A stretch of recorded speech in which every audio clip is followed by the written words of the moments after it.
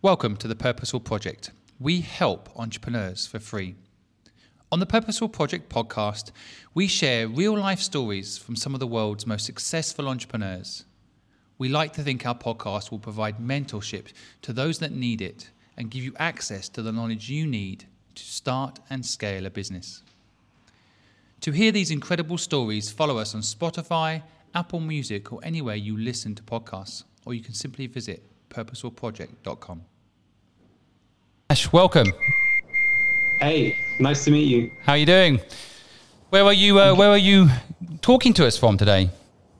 I'm based in San Francisco, just south of San Francisco. So it's early morning.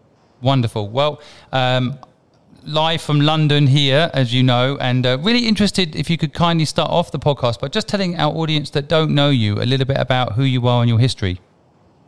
So my name is Yash.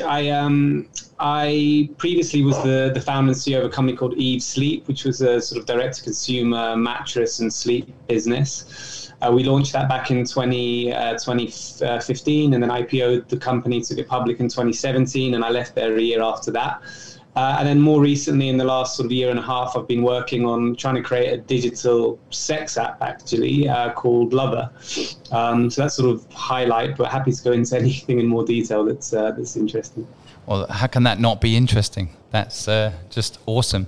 Well, why don't we talk a little bit about, I love my audience to get a gauge of how you think. So I'd like to ask this concept of what is success for you today with your present business and in your personal life? How do you define success?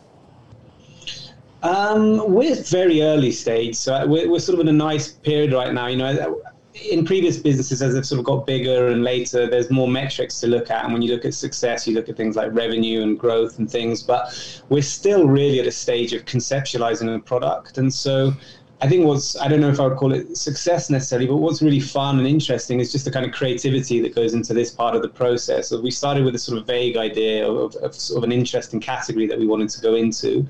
And over the last year, we've been really developing and iterating on the design of a product, and sort of seeing that come to life and then starting to see it become pretty cool is really an exciting thing to be in.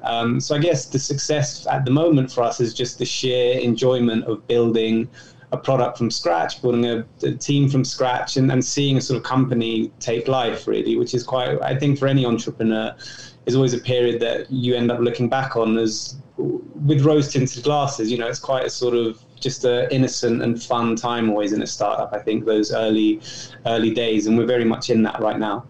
So it feels like you're saying live in the now, really.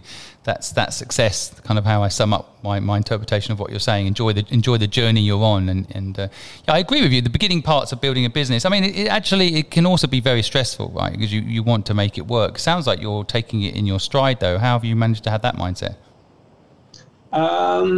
You know, I don't know about taking it in our stride, but I've been doing startups really since 2008 now, and we've had so many things have gone wrong for us over the time. Some things have gone quite well, and I think you start to get a little bit desensitized to it. You know, you start at the beginning, it's still quite an emotional roller coaster, really. But I guess you start realizing that when things are bad, they're never quite as bad as they seem. And also when things are going well and you're getting a bunch of praise, there's always some disaster around the corner as well. So it's kind of, I think just over time, you get a bit thicker skinned with it, really. Yeah, and I think, like you're saying, it's an interesting point. I personally built 18 companies. I think you also realise that it's about that journey, right? That experience, and that you breathe it in and breathe it out, because as the business gets bigger and more complicated, it actually doesn't necessarily get easier. And sometimes it's less fun as well. I think as a business goes through stages, I think they're all different, so it's hard to compare. But I definitely have always loved this early stage thing. It feels a little bit more scrappy. It feels a bit more creative, and also quite a lot more dynamic. You know, there's no real process to speak of. There's no constraints really. We just, except for our resources and sort of how fast we're able to move. But in terms of sort of ideas and things, it's just quite fun having such a blank canvas at this stage. So it's a really fun period. And I was looking back at what you've done. I mean, you've done some amazing things. I don't want to go too far back, but I see that you were leading Zalando in the UK, for example. That must have been an experience and a half. Yeah, that was a really interesting project because I actually, with a guy who ended up becoming my co-founder at Eve later, we jointly launched Zalando in the UK. So it wasn't even just running it, but we sort of took it from no employees, no website, no revenue, to building out the whole UK team and running it for the first year and a bit of its operations in the UK. But Zalando in Europe was already then a monster, really. So we were working out of Berlin, and even just the offices and the warehouse were next level, really, in terms of the scale of what I had seen in an internet company. And that was back in 2000 and when was that? 2008 maybe, or 7. I can't remember, but a long time ago. And sort of the scale that they've got to since then has been quite just awe-inspiring, really. But yeah, I think what was exciting about working at Zalando was it was kind of early stage startup from our point of view in terms of the UK was a brand new market, but with the sort of scale and the machine, really, of the bigger European Zalando behind us as well. So it's a very different experience to some of the other startups I've done, but fascinating and an incredible company, actually. I think I learned more working at Zalando than any other business I was ever at, just because the quality of the people was so high. And I guess the business was quite complicated with the sort of amount of SKUs they had, with the logistics, the warehousing and things. So it was a real eye-opening and sort of learning experience for me, so I remember it really fondly. I know a few people at Zalando. It's also an incredible culture, right? A very hard-working culture there too, very focused. Yeah, they've done. At least they had it then. I'm sure it's similar now, but they had that kind of quite rare balance of really hard-working, really driven, but still just kind of quite fun and cool and just a good place to work. Not easy to keep it like that as you scale, either.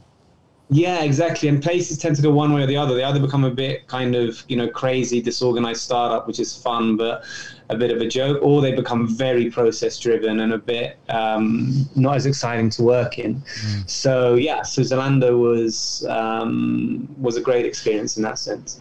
What do you think makes the difference between going one way or the other? Do you think it's a good HR department led by the CEO, or do you think a good HR department on their own can do it, or is it all about the leadership? What makes a company go that kind of negative route, I guess, the more structured route?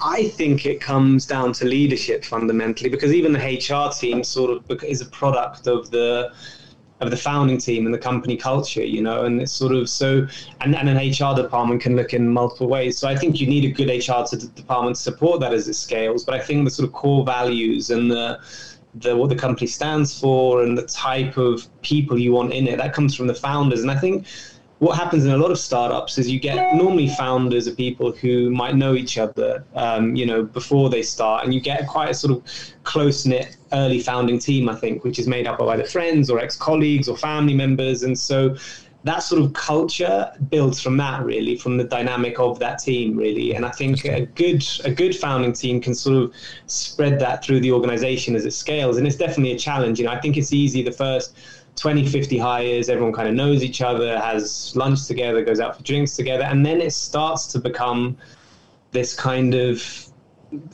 entity that almost starts to control itself, and you stop knowing everybody who works there, and it sort of takes on a bit of a life of its own. But I think still embedding that early cultural DNA, that comes from the founding team, and I think it's really important, actually. And I've seen how it can change at startups when founders leave. I think even at Eva there was a lot of that. As our sort of founding team shifted out, it began to look like a very, very different company very quickly, with only just a few of the core founders going, really. So I believe it comes from that. I agree. I've seen it happen from an investor level. When investors come in, they bring their own culture to the table, don't they, sometimes, and that can change the business. And I mean, I personally, I'm actually keeping my team small for what I'm doing now, because I don't want the culture to change, because as it grows, it gets quite hard to keep it fun, and as you scale up. So it's a really interesting subject. How are you? What's your plan to keep the culture you've got at your present company? Well, I think it was interesting as you were saying it, I felt something very similar. Like when we went into Eve, it was our first venture-backed startup where we were the kind of founder CEOs. So before that, we had bootstrapped a few businesses and we had worked at other startups like Zalando or Groupon. But and I think we just got caught up in the grow, like, and just had more revenue. And then that meant hiring more people. And it got big so fast, which was exciting. But I think that it was also a little bit out of control at times in terms of the speed that we grew and just keeping it under wraps. So what we're doing now, because what we're doing is a lot more complicated in many ways, it's something that doesn't really exist out there before. We're sort of having to conceptualize a whole new product really and do something that hasn't been done. I think we're going about it much more methodically and really being much more careful of who we hire, bringing in the right people, controlling budgets much more, and really focusing on just building great product to start. So it's been, I don't know if it's the nature of the business or it comes from learnings from Eve, but it definitely feels very, very different to that company. And I think keeping it smaller, I think we learned that, hire slowly but get rid of people fast. It's not a pleasant phrase, but it's really true. I think having people in the company who aren't quite right or don't fit the culture, who aren't good enough or bring the level down, it has a very harmful effect. And so we've been this time much more careful about who we bring in, really taking time to bring people in and sort of doing it with a smaller team and a much smaller operation. And it's been different. Partly that's been through COVID as well. I think like with sort of remote teams, there's a sort of, it lends itself, it's harder to just build a massive 100-person team when no one's ever met each other. So we've been more strategic, a little bit more focused, keeping it leaner, and then I think just really trying to nail the product before scaling. You're talking about something that I really want my listeners to pick up on. A lot of people ask us, how do you build a culture? And I think what you're talking about is a large part of the answer. I don't want my audience to miss it. In a soundbite there, you've just mentioned about, I guess the nuance of it is you can either hire slowly and then you have to fire less people because they don't fit within your culture, or you can hire fast but be prepared to fire fast as well. Maybe it's an elongation to your your very good point there, because I think for a lot of people, when you're desperate to find someone, like we're actually hiring right now, my organisation, we're looking, as everyone is, for social media people, but the last thing we want to do is hire the wrong person, then post out the wrong message, and our culture gets destroyed, and so on. But it is when you're desperately in need of people to help you, somehow it's like, oh, you're available. Great. You don't say you're available, but can I just check your moral code, and can I just have a bit more of an understanding of what matters to you truly, and who's got time for that, right? So I mean, I think you're completely right. We've had it as well. In the past where we've just sort of brought someone on eventually because we just didn't have a better candidate, and you sort of sometimes know deep down that it might not work out, and then you always end up regretting it. But so that's been quite a good learning. I think we're a little bit more patient now, and also a little bit more willing to push back on stuff. So I think before, when we started Eve, it started to grow quite quickly, and then investors were happy. So we were just like, oh, let's do more of that. And just, we never really thought even if that was necessarily the right thing for the business. We just kind of got the sense that everyone was happy with this super fast growth, and so we should do that. I think now we're being a little bit more comfortable saying to investors, like, this is going to take time. It's going to be a while before we start to really put money behind marketing and budgets, and we want to just focus on product. And we're not going to be coming to you with like big revenue numbers for the first year. And that's worked surprisingly well. I mean, when I was first kind of putting that message out, I thought it would be frowned upon, but I think actually people are quite accepting of the idea that certain businesses take time to figure out. And so I think if you almost set those boundaries and those expectations early, it makes it easier to make smart, rational decisions down the line and not be kind of pressured into doing stuff a bit more, panicky. I think it's another great insight, I guess, for people building businesses or learning to build businesses and don't have your experience. There is definitely an element of if people, of course, love the idea of growing fast. You've said it a few times, very exciting. We were growing fast, but I think something along the line goes wrong. Good people leave because they feel undervalued, and bad people stay, and you don't notice it. And that in itself can mean the wheels come off on a fast-moving train, right? So and people actually care more about enjoying their day to day than they do even about the money. I know it's cheesy, but I think that's true. I mean, people working for me on what I'm doing, they're not doing it for the money. There's plenty of people that pay them a lot more money than I do. But I think that, as you say, that kind of culture piece is so important. Hey, look, I wanted to jump back to your early years because there's so much here I want to unbox. You've not always been in you worked for Accenture, of course. It might feel like a lifetime ago now, but for my audience who are thinking of becoming entrepreneurs or want to understand how you become an entrepreneur. Well, first of all, do you think entrepreneurs are born or bred? And secondly, how did you end up getting into this entrepreneurial space? What was your journey? It was very lucky, really, when I think, or very sort of happenstance, and I think it is for many people. I'd always had some sense of wanting to have my own business, and never really knew what that meant or how I would do that. My dad was an entrepreneur, and we had a sort of bit of a history of that in my family, so it always kind of seemed quite glamorous and exciting to me. But had no real idea about how to go about it, and wasn't necessarily one of those really entrepreneurial guys who was like building things or doing all these projects. I was just, finished university, I had no idea what I wanted to do, and I went to Accenture because it felt like a good general business kind of background, but I didn't enjoy it really. I didn't feel I thrived very well in that scenario. I don't think I thrived as well when there's like very heavy process and things, and so started to think about more like how could I get out of this and start doing something for myself. And I was introduced through complete chance with a guy called Alex Samwer, who's one of 3 German brothers, who at the time had some pretty big successes selling a clone of eBay to eBay, and then doing a ringtone company, Jamster, that was most famous for the Crazy Frog thing.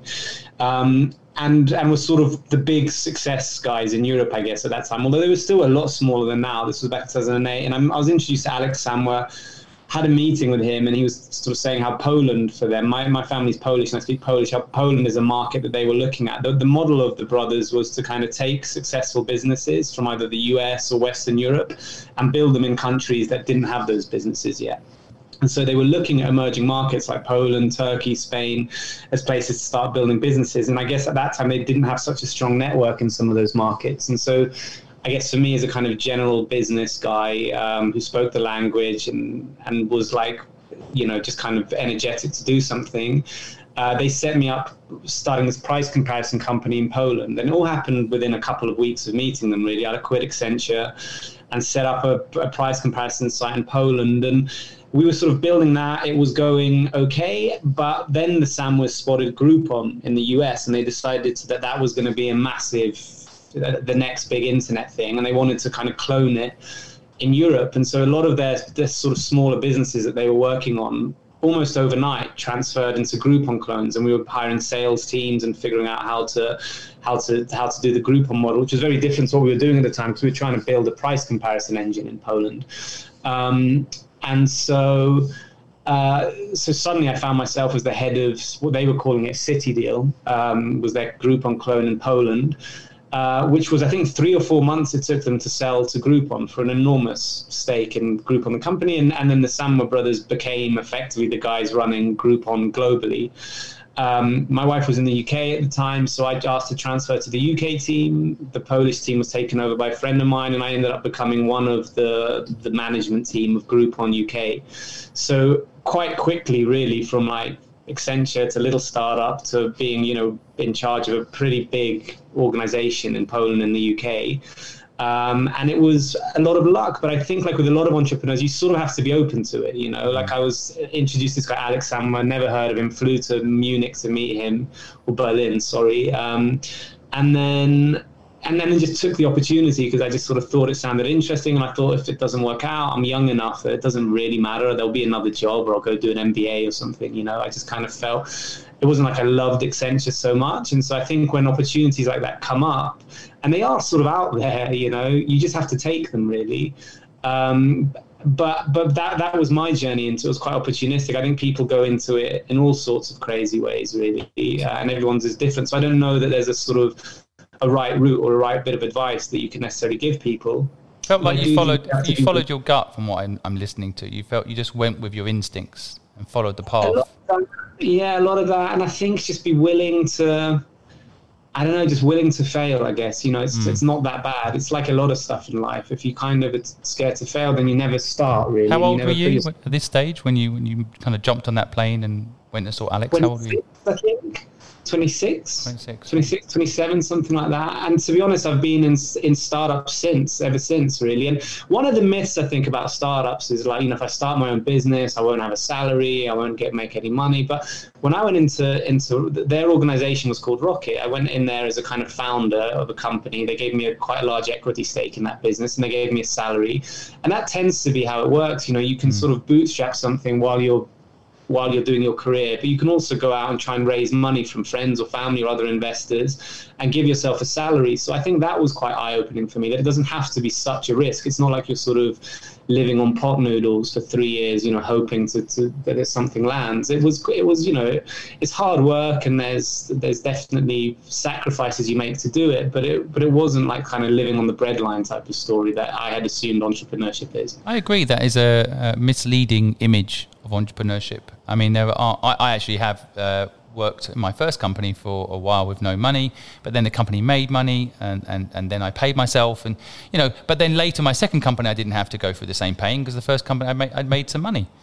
So there's always going to be that first stepping stone where you take a low salary when you get a job, right? I mean, everyone has to start somewhere, right? It's but you're right. I think there's this image you're going to be broke. I mean, Rocket Internet was a particular. I mean, for my listeners, those that don't know it, go Google it. Rocket Internet is a particular exception. How they built that business, they pioneered it. When I went there, it was 2000 I think late 2007, early 2008, and they had 30 people then. So it was really you were in there early. Should have got 10% of Rocket. That would have been good. What's that, sorry? You should have got 10% of Rocket. That would have been good. That would have been good. Yeah, unfortunately, I didn't really, it's weird back then. I didn't quite understand the value of equity and what to negotiate for. I was probably trying to get like 10 grand more on my annual salary, but you're right. That would have been quite game changing. Good advice. Get equity early. That would have been, if you were one of the 30 in the early stages of Rocket, that they made billions, right? Yeah, I know. Absolutely. And I was sort of a bit on the side of that because we were a startup that was funded by Rocket. So I wasn't part of that kind of core team, but I knew all of them, and you're right. A lot of them made a lot of money and went on to do really exciting things as well. But yeah, it was great, really. I mean, I loved the experience.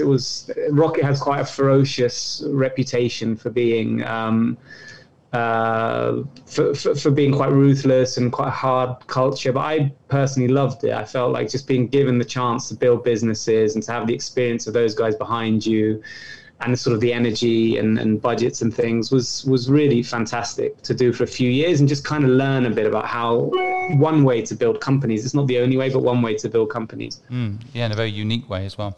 I was reading a little bit about you, and I've got a 3-year-old baby boy, and yes, he's actually his mother's from Hong Kong and I'm from England, but he lives in England right now. So I often said, well, what if we moved to Hong Kong, and what would his life be like? Now I say that because for my audience, your family moved from Warsaw to the UK when you were 3 years old. So I'm really interested. Like, one, do you remember it? 2, do you think it's affected your life? And 3, where do you feel like you're actually from? So no, I don't remember it, although I've heard kind of stories about it, and I guess I've sort of formulated some memories from stories told about it. It formulated my life in quite an interesting way because my parents were political refugees. So if you were to move to Hong Kong, I think it would be in quite different circumstances. We moved over here. My dad was a surgeon in Poland, educated, successful guy.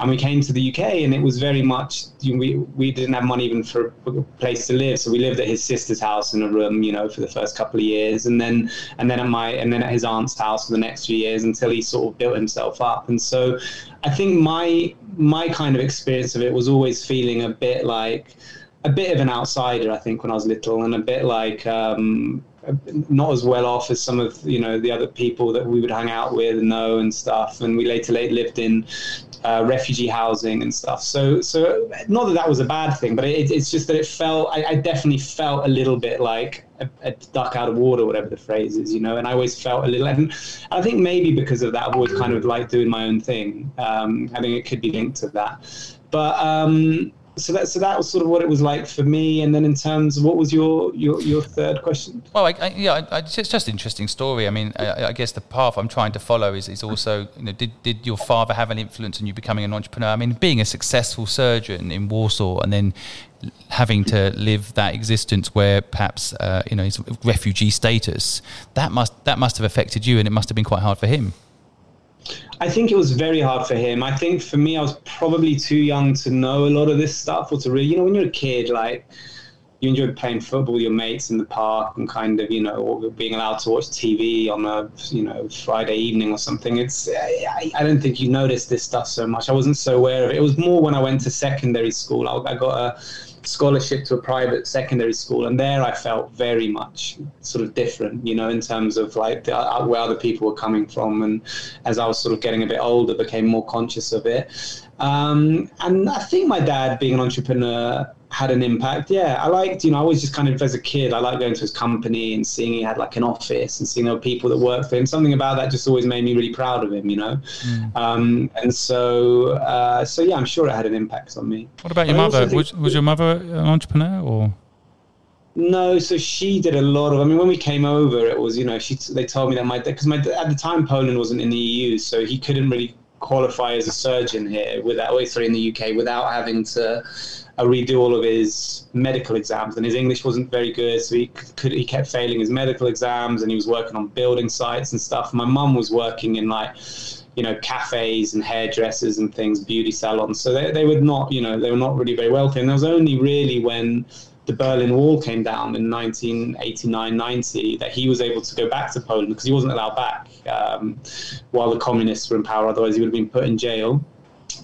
So he only went back in 1990, and then he set up a company importing pharmaceuticals to Poland, which was in the communist times a pretty grey market. And then it just kind of did well, and everything changed for us, really. But so that was his story. Why did just curiosity, and sorry if I'm prying a bit, but why would your father be arrested? What exactly does refugee status? How does it play out? What happened? How can a surgeon be so marked, as it were, in Warsaw? It's a fascinating story, at least to me. He was, at the time, there was martial law in Poland, which meant that the Soviet army was basically on the streets, and there was a curfew because it was a time of uprising against the Soviets, which eventually led to the dropping of the Berlin Wall. And as a result, there was quite a lot of police beatings of people and things like that. And he was working illegally as trying to help in churches in the evenings. They would bring in people who'd been beaten up or couldn't go to a hospital because they were some kind of political dissidents. And he was trying to sort of operate on them and trying to help save their lives. And a kid came in who was beaten to death by the communist militia, and before he died he told my dad that it was the police that had beaten him, and it ended up becoming a big international story because the kid's mum was a very famous poet. I don't think they knew that at the time, and so he became a sort of symbol of the uprising against the communists in Poland. Like, there's posters about him, songs were written about him, books were written about him, and my dad testified in Parliament actually in a case about the Polish government, and he said that, and the government in Poland, the communist government, tried to say that he was beaten up in a drunken fight, but he told my dad what happened before he died. So my dad told the story of what had happened, and as a result would never have been allowed to go back. So his story is a lot more interesting than mattresses and sex apps. But your story's not finished yet, I would just say. Plenty of time to overthrow the British government and give us one that knows what they're doing. Yeah, I think I'll stay away from that. But so anyway, so I was always incredibly proud of that, really. We weren't able to, none of us were able to go back to Poland until 1990. So between 1984 and 1990, I never went. And then he sort of set up his company there, and we started to be there more and more, really. And where do you feel like you're from now? If you because you've been UK, you've spent a lot of time in Warsaw, you're in the US now. Where are you from? I once heard something that Peter Ustinov said on an interview randomly that really resonated for me. I don't know if you know him, he played Poirot, like 19 kind of 60s, 70s actor. He did the voice of like quite a few Disney characters as well, like Prince John in Robin Hood. Don't know if you ever saw that. Yes, anyway. And he's sort of from all over the place. And he said, when he's in Russia and they ask him where he's from, he says England. And when he's in England and they ask him where he's from, he says Russia. And I've always felt a bit of that, I don't know what it is, but I always feel a bit contrary on it somehow, It's like when I'm in the US, I find myself being, for example, very proud of my British heritage and, reading the Times and all of that stuff. And as soon as I'm back in the UK, I'm a bit like, oh God, Silicon Valley, everything's so great over there. They have like flying cars or whatever. And it just, I don't know. So I do they?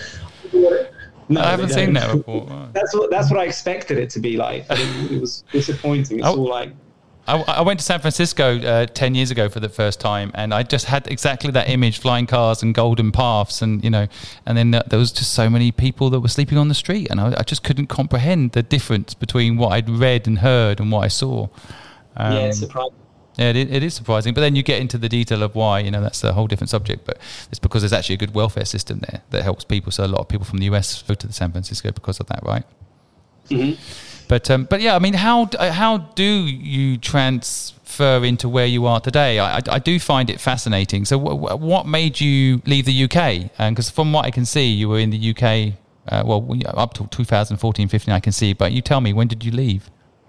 So we were a bit back and forth. So in 2013, my wife was offered a really amazing job at Genentech, which is a big biotech company in Silicon Valley. She's a molecular biologist. And my company at that time, I had a bootstrap business that was doing really well, actually, but they had a tiny team and didn't require us to be based anywhere. And so we just thought, why not go for it and kind of go to Silicon Valley? But my daughter then was 18 months old, so she was at that kind of age where, she wasn't in a school or anything. So we moved out here in 2013, quite sort of impulsively, really, just to kind of, because I was in the internet, I just always felt like, being in Silicon Valley at some point, I'd want to do that.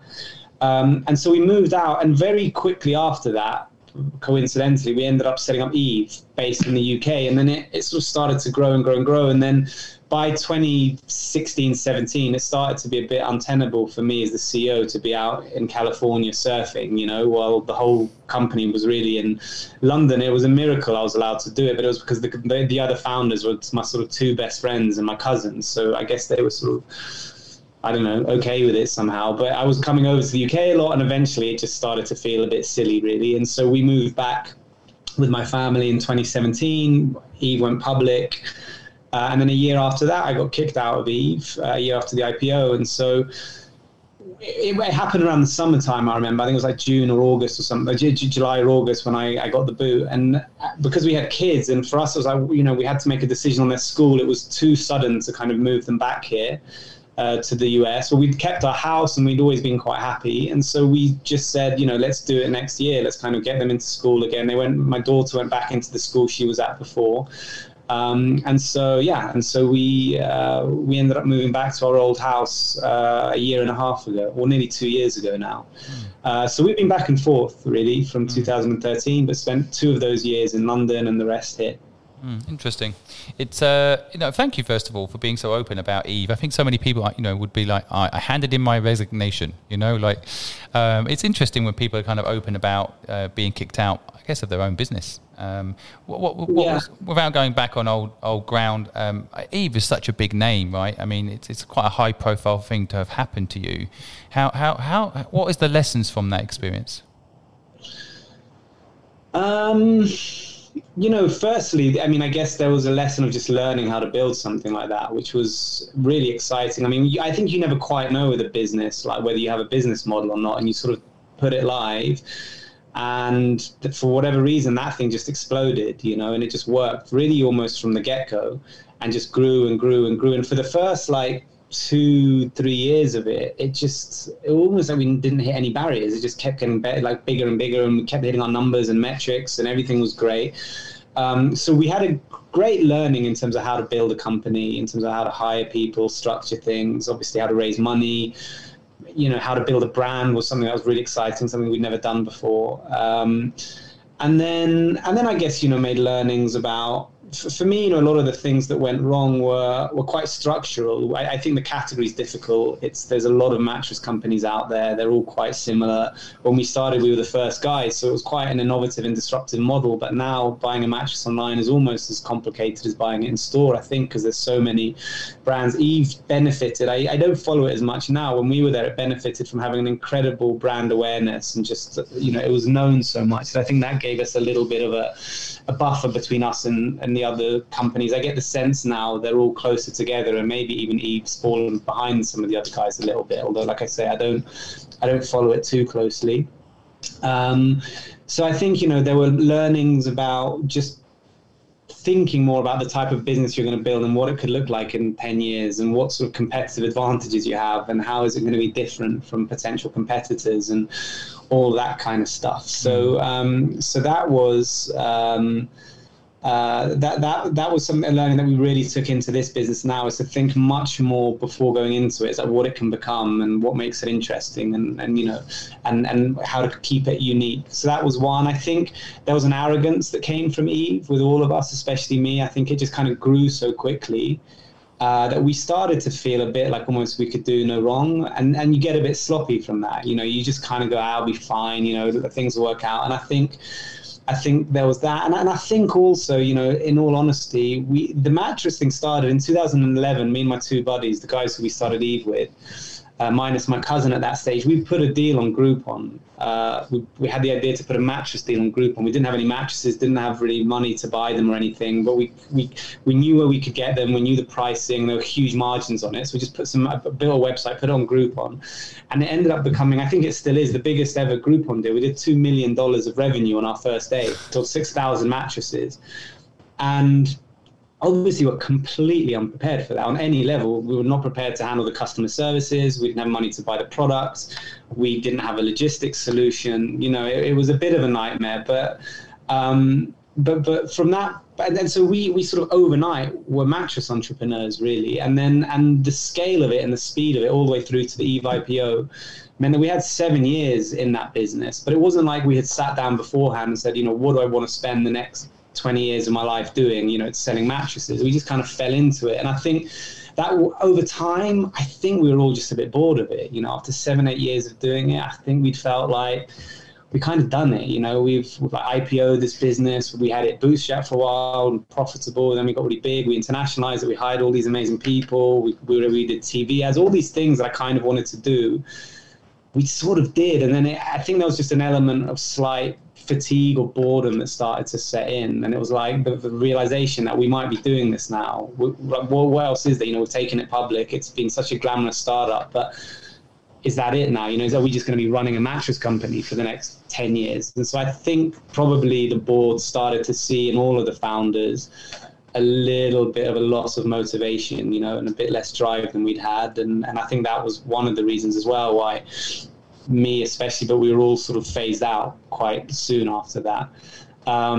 So I think the learnings were not to believe your own hype a little bit, you know, to be a bit more humble, to really, I think the speed of the sort of collapse of it all from a personal point of view, in terms of, you know, I was fired and basically left the building that day and never went back. And it was just totally friendly. It wasn't like an unpleasant thing, but it was just so sudden. We all felt like this kind of like golden startup, you know, to being like unemployed like overnight. I think that makes you realize that this stuff is quite, like I was saying at the beginning, you know, the ups and, you know, it's never as good as you think, it's never as bad as you think, but just to have that humility that it could be over at any point. And so to really just stay focused and stay in it, kind of, you know, I think was quite a big one. And like I said as well earlier, just to really pick the type of business you're going into and try and think about what that could look like in 5 years, 10 years, and not just chase the kind of early success, you know, which is what we kind of did as well. Such an interesting story. There's such an amazing book in this for you, I think. We said that my cousin that we'd love to write it. You know, I think just we're very close with my older cousin, and we ended up starting the company together. He did the branding bit, so he was there because the Eve was so much about the brand and the advertising and all of that. I think you know, he was like a co-CEO really for me. You know, we kind of very much ran that business together, and we always said, you know, one day we should write a book on this because there were so many incredible experiences in it. But I don't know, it was interesting for us. I don't know if anyone else would find it interesting. I'd buy it. I'm gonna have a very popular podcast because of it, I think. But I guess you could also, you know, call it going to the mattresses, you know, like the Godfather thing. Godfather, that joke must have been flown around a million times. I bet you've never heard that before. We've heard lots of mattress puns and jokes. What's your favourite one? You remember? God, I can't remember. It's, you know, Let's sleep on it. Come on, that one's going to come up a few times. Yeah, a lot around that. But how did you transition into what you're doing now? Because I think, you know, the great thing about having all the experience you've got, and I can see, again, numbers on paper doesn't mean anything, but it seems like you've taken a pause between things at moments, you know, like, so I can see after Eve, it looks like you've taken a year to really think about what next. I'm just guessing, looking at the numbers. You do tell us, but is that how do you prepare for what you're doing now, and how did you know this was a thing to do, and why this thing?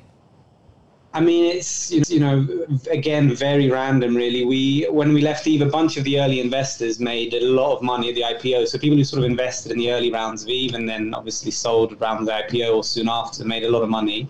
And so for those guys, we were just like a great success story, even though obviously for the IPO people, we were, you know, idiots and failures, whatever else. So it kind of depends where you come in on that arc. But so they were really wanting to do another business with us, and we're basically saying, we'll give you money, like, let's just do something else. And they were sending us ideas, which is obviously a dream scenario to be in. And one of the ideas that we were sent was, in the US there was a company called Hims, which you might have heard of. They're like it's been copied quite a lot in the UK now, but they were sort of direct-to-consumer company specializing in embarrassing men's products like hair loss treatments and things that you might not want to go and buy in person.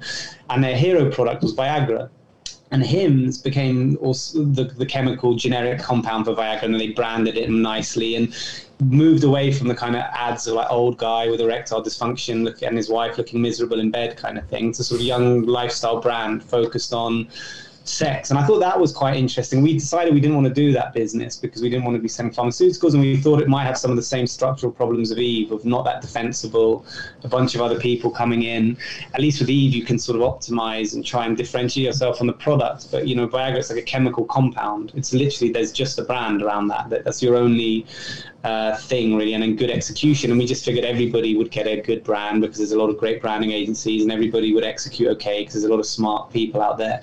And so we didn't really feel that there was something there that made us think, you know, this could long term be a win.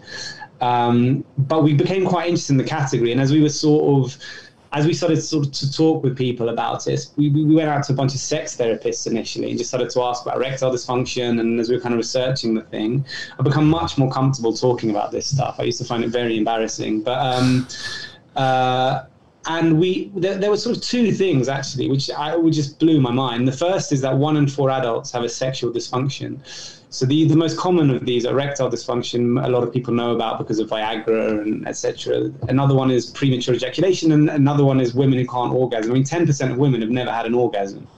You know, it's pretty stark when you think about the numbers involved in that. And when you hear about these things, they're quite pathologized. You feel they're quite niche, that it's like, oh, that girl's a bit weird, I heard she can't orgasm or whatever kind of thing. But actually, these are very common and quite painful conditions for people that people live with. And the second thing we found out was that sex therapy is incredibly effective at treating these things. So to give you an example, of the maybe 15 million women in the US who have never had an orgasm before, 92% can learn to orgasm simply by being given written masturbation exercises and talk through those with a sex therapist. And 80% of those can take that into partnered sex. And there are similar stats around the effectiveness of sex therapy for treating performance anxiety, of cognitive behavioral therapy for treating premature ejaculation. And so what we found is that you have this enormous issue, this enormous category of things that afflict so many people, and you have actually a really effective solution, but they're not matched in a very efficient way, because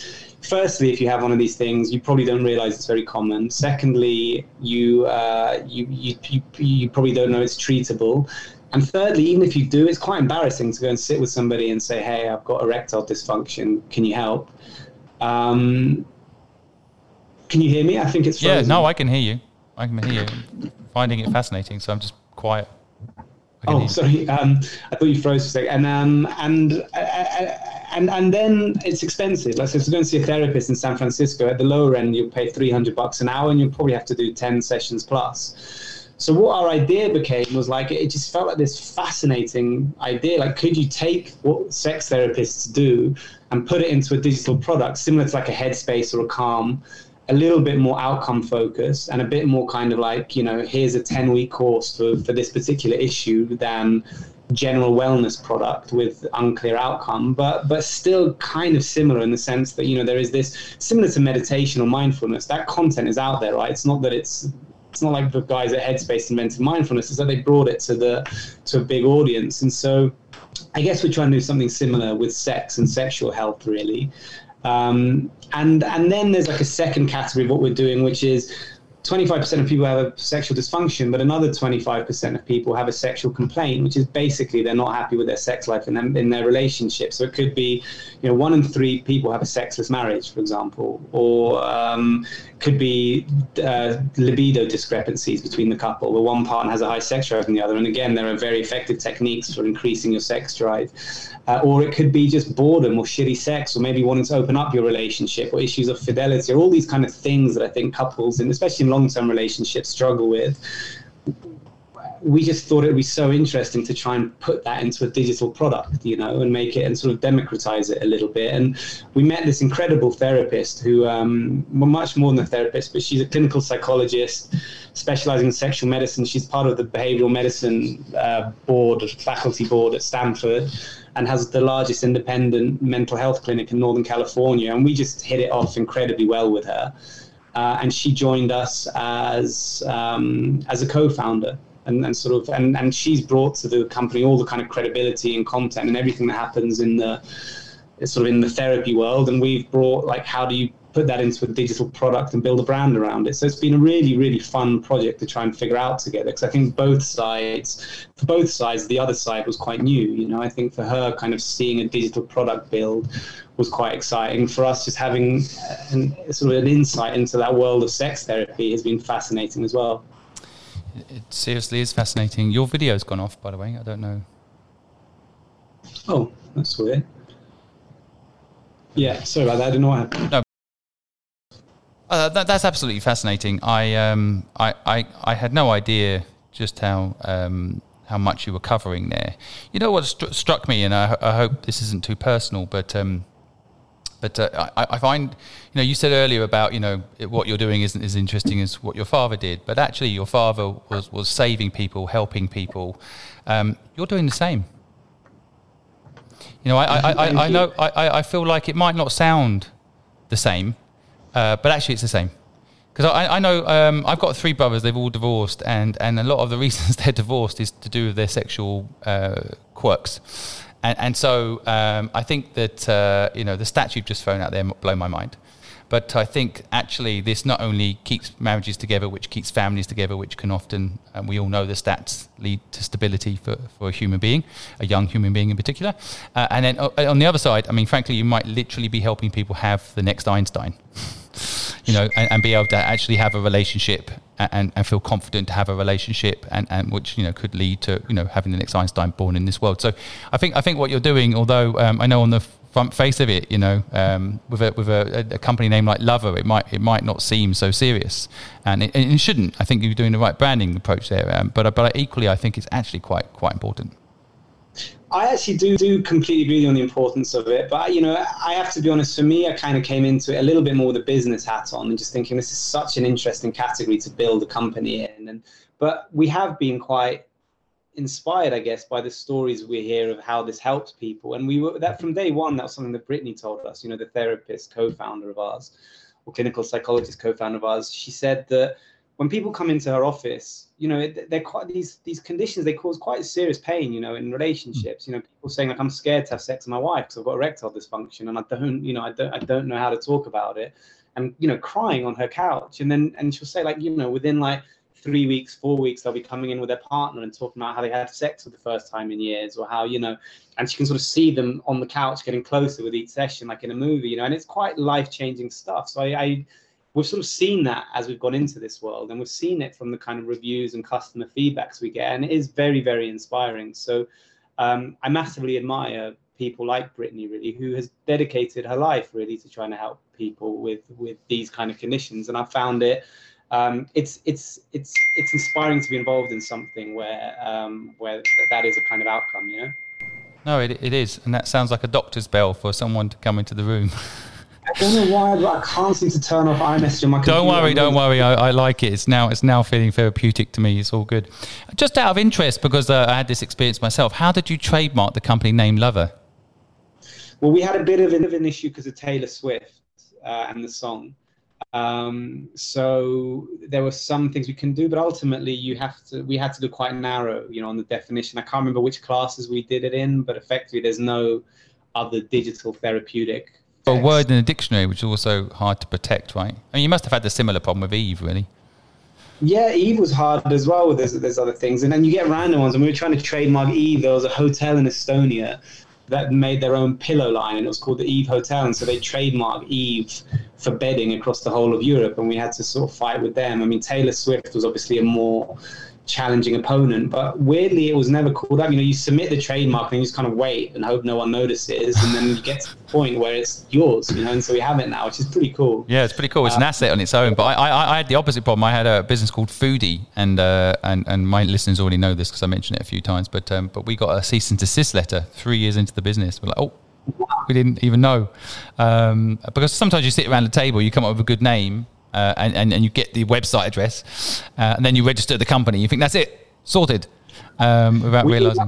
We were advised to trademark, because I think that's such a nightmare to have to rebrand everything. Totally. So, Yeah, totally. And it's obviously one of those things as an early stage company. There's so many things that you don't want to do. It's like it's another 5-10 grand or whatever you have to put out, find lawyers, Totally. all this stuff. Well, it's also the threat of the business. There's a big threat. Because the company that's suing you, if you've done well, they actually have the right to claim all your past income.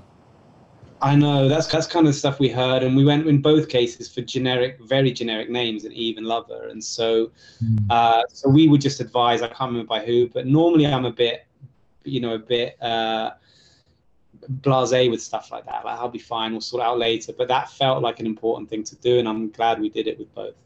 Touching on co-founders for a second, because a lot of my audience ask about this, if they've got a business idea, should they get a co-founder, or, is it a good idea 2-3 founders? What's your view on all of that? I know you're presently in partnership. You mentioned, I forgot her name then. Sorry, I've forgotten the name. And Nick. Brittany and Nick, Brittany and Nick.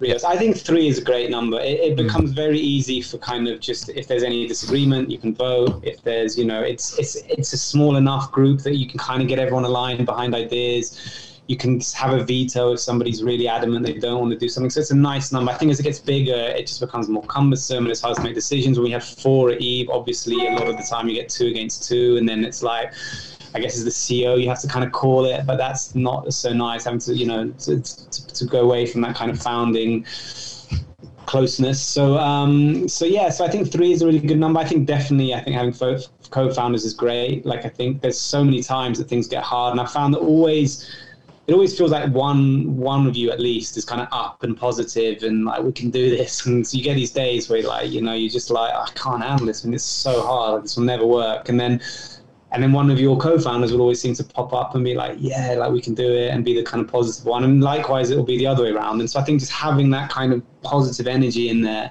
helps. And I think it's also more fun. I mean, like, for me, a large part of startups and doing this is just because I enjoy doing it, and doing it with friends and people you like, and being able to pick those people is such a big part of it versus going to work at another company. Like, I think it's one of the main, for me at least, the advantages of like almost like recreating a kind of culture of your friends but at work, and I always loved starting companies either with people I knew who were friends, or people that you meet and that you really connect with in a good way and think similar and kind of just want to hang out with, and so that work becomes just a place you want to go to and spend time because you like the people there and because your friends are there. So for me, I think it's really crucial. I'm going to have to shoot, I'm afraid, because I got to call at 10 unless there was anything else that... No, that's it. We thank you for your time, exactly an hour, and really appreciate the insights and the stories. I guess one quick question would be, if you went back to your younger self and gave some advice, what would it be? God, to invest in Bitcoin, maybe. I don't know. Buy shares. Was it around when you were young? You're not that young anymore. Maybe not when I was young, but I could have happily done it when I was like 25 and been good now, So, I don't know. I think it's been, I don't know if I've had any sort of like major learnings that transformed everything. It was just like this quite iterative slog startups, and it's just like, you kind of slowly just gain more experience in it and you keep going. But I don't know if there's anything that particularly stands out as like, I wish I'd known that earlier. I think you just almost have to keep making mistakes, keep learning from them, keep going, Your past self would be pretty annoyed if you turned up and that's what you said, I think. It'd be like, you've got all this knowledge, tell me something. Well, buy Bitcoin when it comes up. Honestly, that would have been worth more than anything else I could say. That's true. So, yeah. Well, what a wonderful story. Great insights. And thank you so much for joining. And are you on Clubhouse?